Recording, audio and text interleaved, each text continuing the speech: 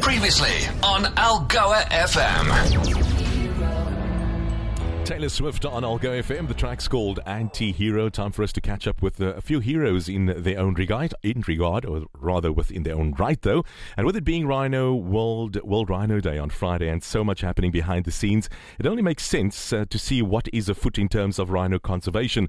And doing their utmost in this plight, our friends at Kariega Foundation. Joining me now to shed light in this regard is Lindy Sutherland. Lindy, wonderful to have you on Algoa Cares. Hi, Casey. Thank you so much for inviting me onto the show. It's only a pleasure. Lindy, what is the Kariega Foundation and how is it involved in rhino conservation? Casey, the Kariega Foundation is the non-profit arm of Kariega Game Reserve. It was originally established in 2012, actually in response to the rhino poaching crisis that had gripped South Africa and the Eastern Cape at the time. I don't know if you've come across the story of Thandi, or if any of your listeners have come across the story of Thandi. Yeah. Tell us. So on the 2nd of March 2012, we suffered a triple poaching, and we found one rhino dead the next morning and two that had their faces completely cut off, but they were alive. Long story short, the bull died 24 days later from injuries that he had sustained during the attack. But Thandi, the female, survived. Yeah. And after, there was obviously a huge outpouring of love and support from the international and local community. And so the Kariega Foundation was established really to look after Thandi in the early days and to ensure her survival. Mm-hmm.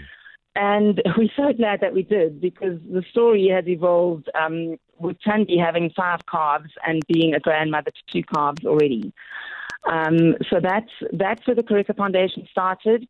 We've grown into a more broad non-profit organization that works with the reserves to create a responsible and a sustainable ecotourism model. So more simply, all guests that come to the reserve now pay a conservation and community levy, which is reinvested into conservation and community rejuvenation. So we've got in the early days, we were focused very much on protection. Today, we're much broader and we focus on protection, preservation, and have a very strong focus on community rejuvenation. Lindy, give us an overview of the current state of the rhino crisis in South Africa, but more so in the Eastern Cape. Sure. Well, in order to really understand how the species has been decimated, we need to look at the start of the 20th century, when there were over 500,000 rhino across Africa and Asia, which is their natural habitat. Yeah. By 1970, that number had reduced to 70,000. Today, we are at 27,000 globally, and 15,000 animals are in South Africa. So they're just over 2,000 black rhino and around 13,000 white rhino. So from 500,000 to 27, with 15,000 of those being in South Africa, it's sad, quite mind-boggling, really. Yeah. The situation in the Eastern Cape right now, we were hit very badly, as I mentioned earlier, between 2009 and 2018. We then enjoyed a period of reprieve, I think very much due to extensive collaborative efforts that have gone on in the Eastern Cape in a very multi-layered approach between government and national parks and the private reserves. And then earlier this year, we were hit again with 13 rhino that were poached within the first 3 months of the year. This was directly related to a gang that had escaped from jail just outside Grahamstown.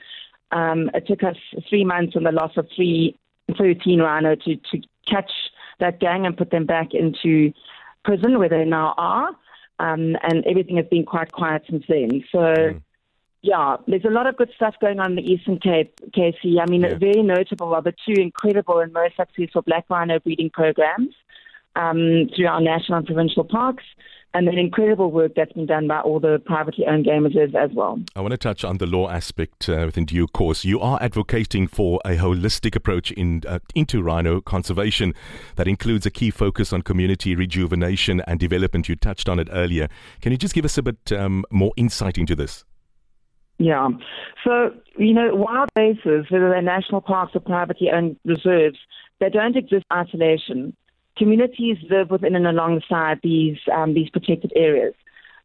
So our perspective is that the only sustainable protection of species, all species and endangered species, is to build conservation through community and address those key factors that enable and promote poaching. So on a practical level, we're dealing with unemployment, with poverty, hunger. Those are all motivators to become a poacher. On the human level, we as human beings only want to protect that which we know and which we value. And many communities have never even seen a rhino or an elephant or the wild animals that are so much part of the South African tradition. So community programs need to address all of these aspects. We need to invest funds into capacitating people and to create opportunities for them. And we also need to establish environmental education programs that reconnect people to their immediate natural environment, but also to these iconic wild animals. I have to concur with that. What is the biggest threat to rhino outside of poaching? Sure, that would be loss of habitat. I mentioned earlier on that, preservation is one of our core conservation objectives, and preservation really talks to preserving habitat and expanding habitat. So this is not just the Eastern Cape South African thing. Bringing back biodiversity is one of the biggest calls to action in the conservation world. For numerous reasons, climate change, but also we are running out of habitat for these wild animals. So to give you just a practical example, a breeding herd of black rhino, which is normally 20 animals strong, needs at least 20,000 hectares of land in order to breed successfully. Wow. And that's because black rhino the males and the females are both territorial. So they require a much larger space. We just don't have those kind of spaces available anymore with the resources to ensure that the protective measures, community programs, all of those things are in place in order to receive those rhino. So we've got a huge push in the Eastern Cape at the moment on a provincial, national level and within the private reserves to grow these wild spaces, to open up wildlife corridors so we can bring big herds of these species back. And habitat is the biggest limiting factor.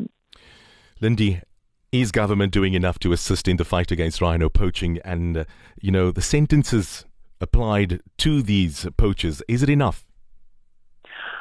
So, Casey, that's a very complex question. I think the structures are in place, but whether those structures are applied depends very much province to province.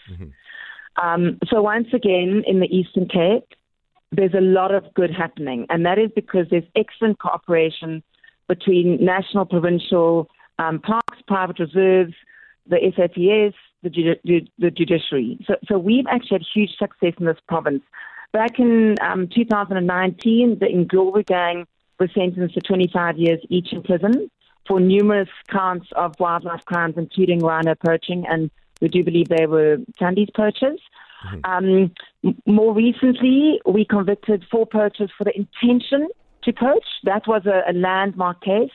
They were each given 7 years, and they were the ones that actually escaped and were recaptured within 3 months.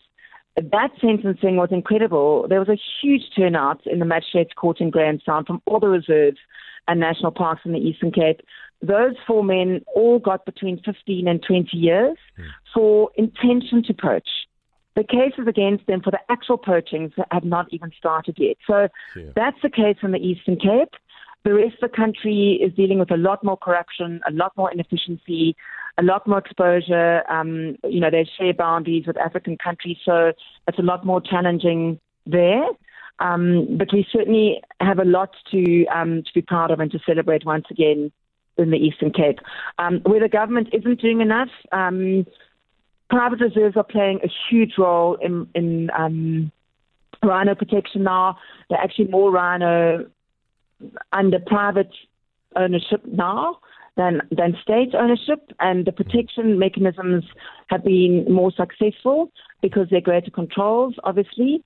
But still, all of those private entities are completely and utterly self-funded. There is not a single cent or tax break or anything that we receive in order to protect this endangered species. And the costs of protection go into the millions. Yeah, I can imagine. And that's where organizations like, the Kariega Foundation Trust become so important in the mix. because we assist the game reserves in raising those funds in order to cover the costs of rhino protection. So wish I had more time, Lindy. I'm running out. How can our listeners get involved and help you? The most important thing is to get involved. When you hear about an initiative or an event, sign up, join up. So this weekend on Sunday, we've got the Kenton Rhino Run, which is an amazing initiative. We've also got the Dancing for Rhinos, launches their online auction on World Rhino Day in London. Another one of our partners have got their global gala for rhinos on the 30th of September. That's helping rhinos. Support those events when you hear of them. Donate if you're able. The Kariega Foundation has a Save the Rhino project where we raise funds to offset our protection costs. Lots of other foundations also have projects you can donate to. You can even start a fundraiser. We had an amazing young man in the UK recently. He did the 48 by 48 challenge. He raised 35,000 rand for rhino conservation, just as an ordinary young man doing something extraordinary. Yeah. And most importantly, book a safari. All of the Eastern Cape reserves offer incredible discounts for South Africans between May and August. And all of those guests pay a conservation and community levy, and that is the base funding in order for us to fund rhino protection.